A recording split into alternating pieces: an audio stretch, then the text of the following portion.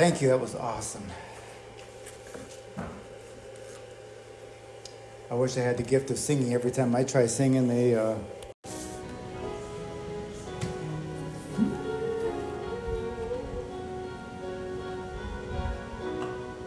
So, Lord, we bless your name today. Thank you for this place of worship. Thank you for everyone that's here. I bless every family. I bless all the extended family, Lord, those who aren't with us today that are in this church body, and those that we're praying into this church body.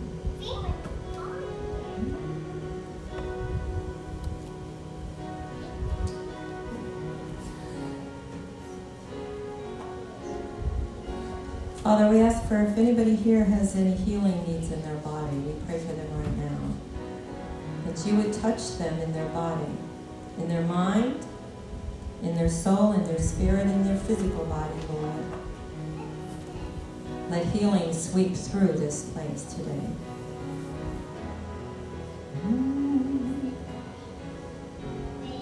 when we go from here, Father, just remind us that we've been in the presence of the Lord today. For we come here, Lord, not to seek anything but your presence. We're here to seek you today.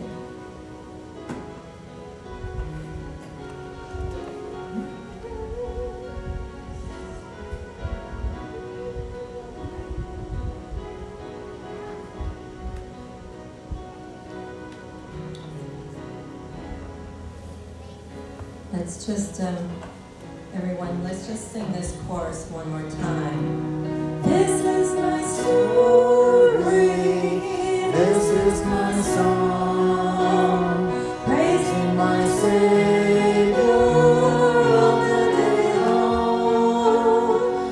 This is my story, this is my song, praising my Savior.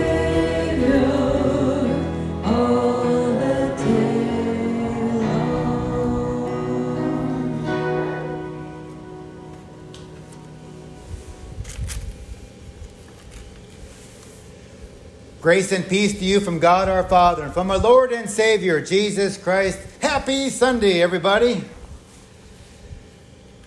The reading that I'm about to read is from the book of Matthew, and I want you to think about that as we're reading it. How it applies to your mind, what you get out of it. It's a parable about the laborers in the vineyard. And probably each person has their own little different concept as to what this parable means to you as an individual.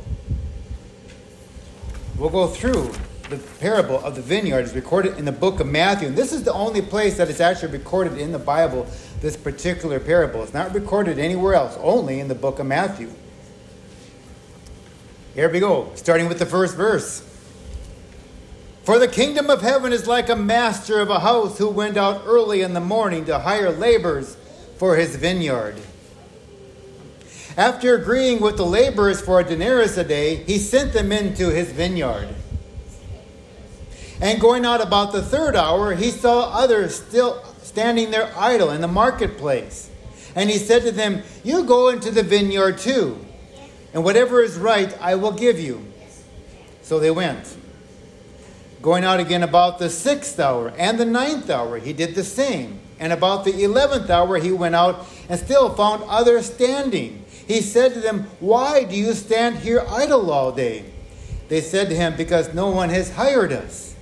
He said to them, go into the vineyard too. And when evening came, the owner of the vineyard said to the foreman, call the laborers and pay them their wages, beginning with the last up to the first. And when those hired about the 11th hour came, each of them received a denarius. Now, when those who were hired first came, they thought they would receive more because each of them, the other ones, had received a denarius. And on receiving it, they grumbled at the master of the house, saying, these last worked only an hour, and you have made them equal with us, who have borne the burden of the day and the scorching heat. But he replied to them, friend, I am not doing you no wrong. Did you not agree with me for a denarius? Take what belongs to you and go. I choose to give to this last worker as I give you. Am I not allowed to do what I choose with what belongs to me? Or do you begrudge me my generosity? So the last will be first, and the first last. So many twists and turns in this particular parable. And one thing that kind of strikes out at me, that I never thought of before, is that this parable actually talks about one of the commandments. And you're thinking, okay, so which commandment might it lead up to? How about the 10th commandment? Coveting. Thou shalt not covet thy neighbor's wife, nor his manservant, nor his maidservant, nor his cattle, nor anything that is thy neighbor's. The first laborers of the field are basically somewhat covetous of those who only worked an hour, because they should have received more, they thought. It's interesting in this particular parable that the owner only agrees to a certain pay to the first batch. He doesn't guarantee anything else to anybody else. He says, I will give what is right.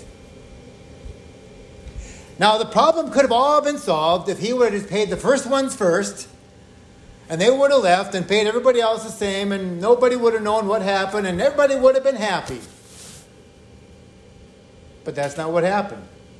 He started with the last first, giving them a denarius. You can imagine those that were there first thinking, wow, he gave them a denarius. I bet we're really going to get 4 or 5 denarius. That's going to be great. They're thinking that in their mind already. And each one comes along, he gives them the same pay. And needless to say, they're not happy. Even though they basically had a verbal contract. I will pay you a denarius for a day's wages. Generosity. That's what God is about. God is about being generous. Remember the thief up on the cross? At the very last hour, the thief talks to Jesus, and Jesus says, today you will be with me in paradise. Throughout his entire life, he made bad decisions. But at the very last hour, he comes to God, and he is forgiven, and he will end up in heaven. Think about all the people who have been righteous their entire life. They went to Sunday school. They went to church. They did everything for the church. They gave generously to the church. They did all these things during the course of their life. Do you think that they should receive more than the thief? An interesting question. But in God's eyes, it's about grace. Grace is given equally to everybody. And we should be thankful. Hey, the thief was saved. We should be, hey, that's awesome. That's wonderful. But yet we take on this jealousy look about, oh, that's not fair. I did more for the church than he ever did. God is generous with his grace, and he gives it to everybody. And everybody that wants to come is deserving of it. Now, as these laborers, there's like a marketplace there. And in his book, Jesus Through the Middle Eastern Eyes, Kenneth Bailey draws out the oddities of the story.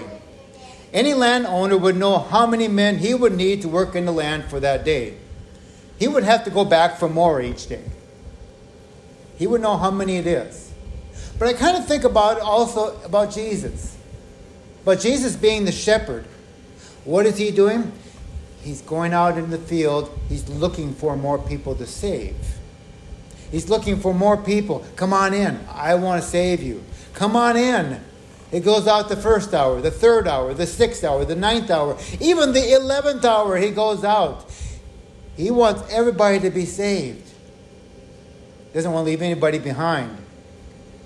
Bailey writes of his own experience in living in Jerusalem, where the unemployed Palestinians would gather near the Damascus gate in hopes of work. He says, I usually look the other way when I pass by, trying not to think about the humiliation those young men suffered and the quiet desperation that their presence reflected, he says. But they, he notes, were gone by noon. In Jesus' story, the men were still there at the end of the day because no one has hired us.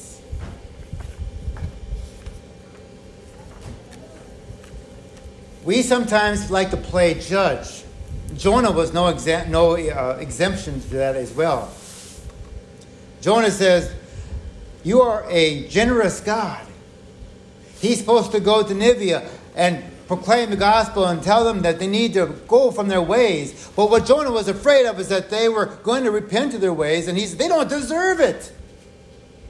In his mind, they don't deserve it, and he went the other way. He fled. One thing about God, you can't hide from God. You cannot flee from God. He will find you.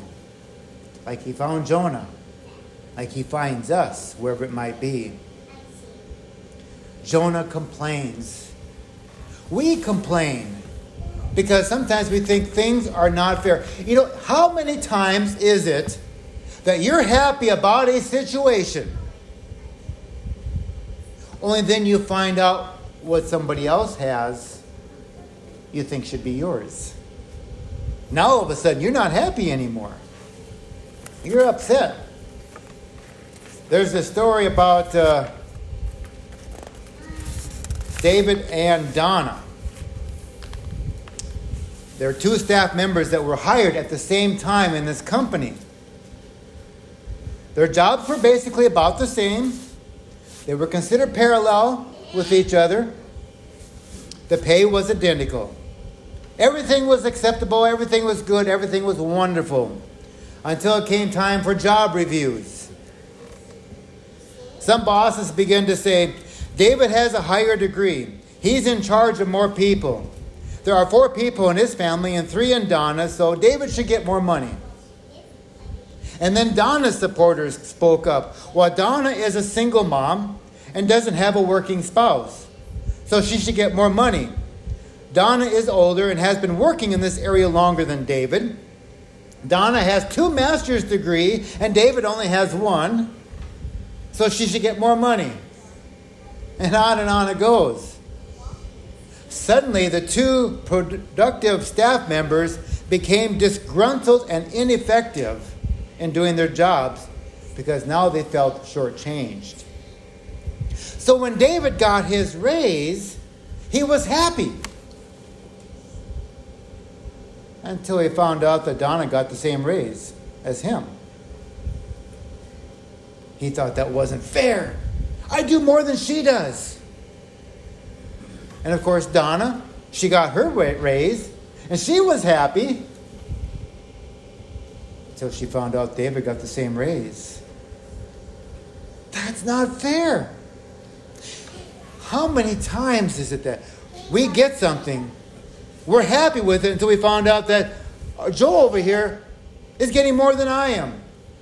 That's not fair. I do just as much as he does. I do more. And he gets the same pay as me. I've been working for this company for 30 years. Why should the person coming in now makes more than me? Oh, yes. That's what this parable is talking about. It's talking about fairness. It's interesting. Someone pointed out, they said, well, the first shall be last, and the last shall be first, but the first shall be equal. Because that's what ends up happening. Everybody suddenly becomes... See, in God's kingdom, everybody's equal. We don't like to look at it that way in our minds. We like to think of ourselves as being better because we deserve it. And then there's times in our lives when we don't take action. But we'll complain about it. Someone says, well, if you think you should get more money, why don't you go to the council and ask them for a raise? It's like everybody else will complain about it, but they don't want to do anything to maybe go to the council or their jobs or their higher ups and talk about it. We would rather sit back here and complain because we feel more comfortable here than to confront our bosses and ask them for a raise. The last shall be first and the first shall be equal. or last. It is all about serving. You know, Jesus came into the world not to be realize he was number one up in heaven. He came down here not to be number one, but to serve, to be a servant of all. We think that other things around us should be more glorious, it should be awesome, it should be revolving around me, myself, and I. God's grace isn't like that. God's grace is abounding, out for everybody to receive. It's kind of like that picture there that we have. Jesus is knocking at the door. You notice there's no door handle on that door. Jesus is knocking at the door. It's up to us to open it up and let him come in. If we stay away and don't open the door, what have we gained? God is so awesome and wonderful. And yet in our lives, society is getting so frustrating because of the way things in this world are turning to. Self-gratification. Doing things the way I want to do it. Or maybe I'm not happy about me and I'm going to do something else about it. You know, this last week on the news, perhaps you've seen it, Instagram, how it's affecting the 13 and 14-year-olds out there, the younger ones. How they put these filters out there. And these filters are supposed to make you look like something that you're not, something more beautiful. Or you're on Facebook. They say Facebook will depress so many people. Why? Because they see their friends having fun down in Jamaica, or they see their friends doing this or that, and you don't get to do those things, but you can they post their pictures all over the place. So now you're feeling envious, and in a way covetous, because you want that. You were happy until you seen those pictures. Now you feel sad. God says, no. The kingdom of God is so much more important than the place here on earth. God's grace is for everybody. You know, the Hebrew word for grace is hen. It's spelled K-H-E-N, kind of pronounced hen. Grace is anything that induces a favorable response or something we find ourselves drawn to. It might be elegant, it might be charming, it might be beautiful. You see, that's what grace is. It's beautiful. It's awesome. It's given by God for everybody. Not just at the first hour, but at the last hour. Grace of God is given for everybody, going from Billy Graham to the thief on the cross. It's for everybody. On equal amounts, on equal terms. When we see somebody being saved, we should be happy and not sad because they are treated equally to us. Grace is about a picture of God's enduring love. It is given to us on what we deserve, not what we need or want. Sometimes we go through life, it's like, okay, I need this, so this is what God's going to give me, and He will be ample in giving me this. This is what I deserve. Oh, but I want this, and I want this, and I want this, and pretty soon we got all kinds of things adding up to things that, no. God says, wait a minute. Where's your mind? Where's your heart? Where's your desire? Think of things up in heaven, not things of this planet. This is what you deserve, and this is what you're going to get. The birds of the air, hey, they got their places to rest. Are we not much more important than the birds of the air? Of course. God loves His children. Come to Him. Today's parable is about making everybody equal. And the landowner says, are you envious because I am generous? God is generous. Isn't that great? What if we were in the other shoes? What if we were in the shoes of the thief or somebody else who was a sinner all his life and at the very last hour came to confession and said, I'm sorry, God, forgive me. It would be horrible if God said, well, I'm sorry, it's too late. No, God's not like that. He's not going to say, I'm sorry, it's too late for you. When somebody comes, what does it say? The angels in heaven are singing and giving glory and praise because somebody has been found. They have come back to God. Oh, yes, life is great. Life is wonderful. As it says in Colossians 3:23 and 24, whatever you do, work heartily, as for the Lord, not for men, knowing that from the Lord you will receive the inheritance as your reward. You are serving the Lord Christ. So when we are feeling jealous, when we're feeling covetous against somebody else because they have more than us, we're not serving Jesus. Serving Jesus is about our inheritance in heaven, where moth and rust and nothing can destroy. That's where we want to go, folks.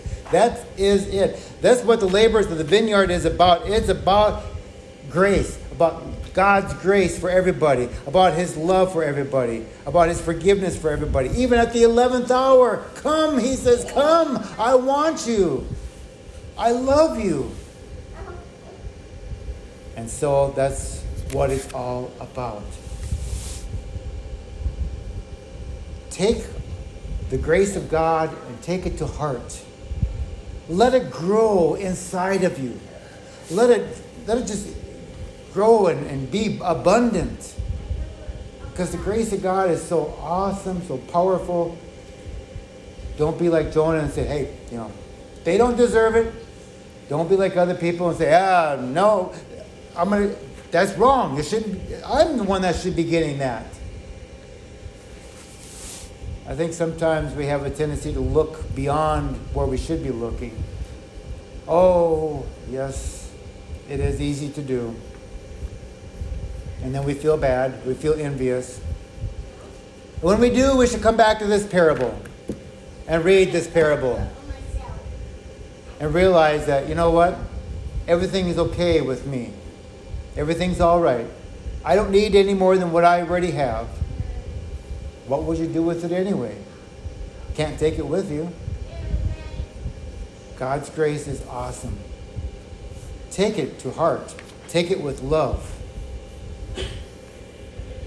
Remember that in our parable, it is about the kingdom of God. God is the landowner.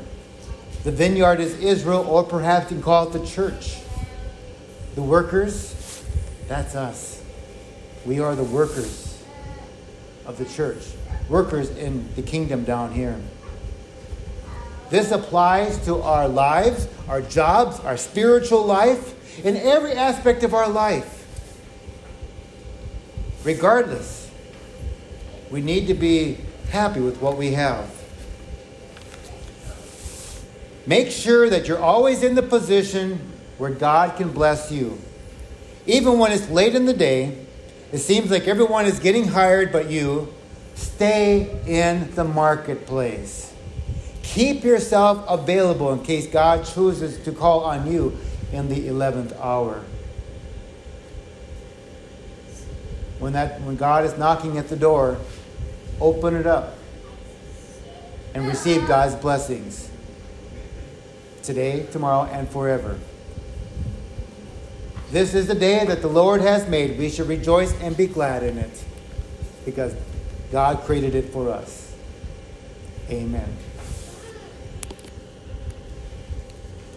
May the grace of God, which surpasses our understanding, keep our hearts and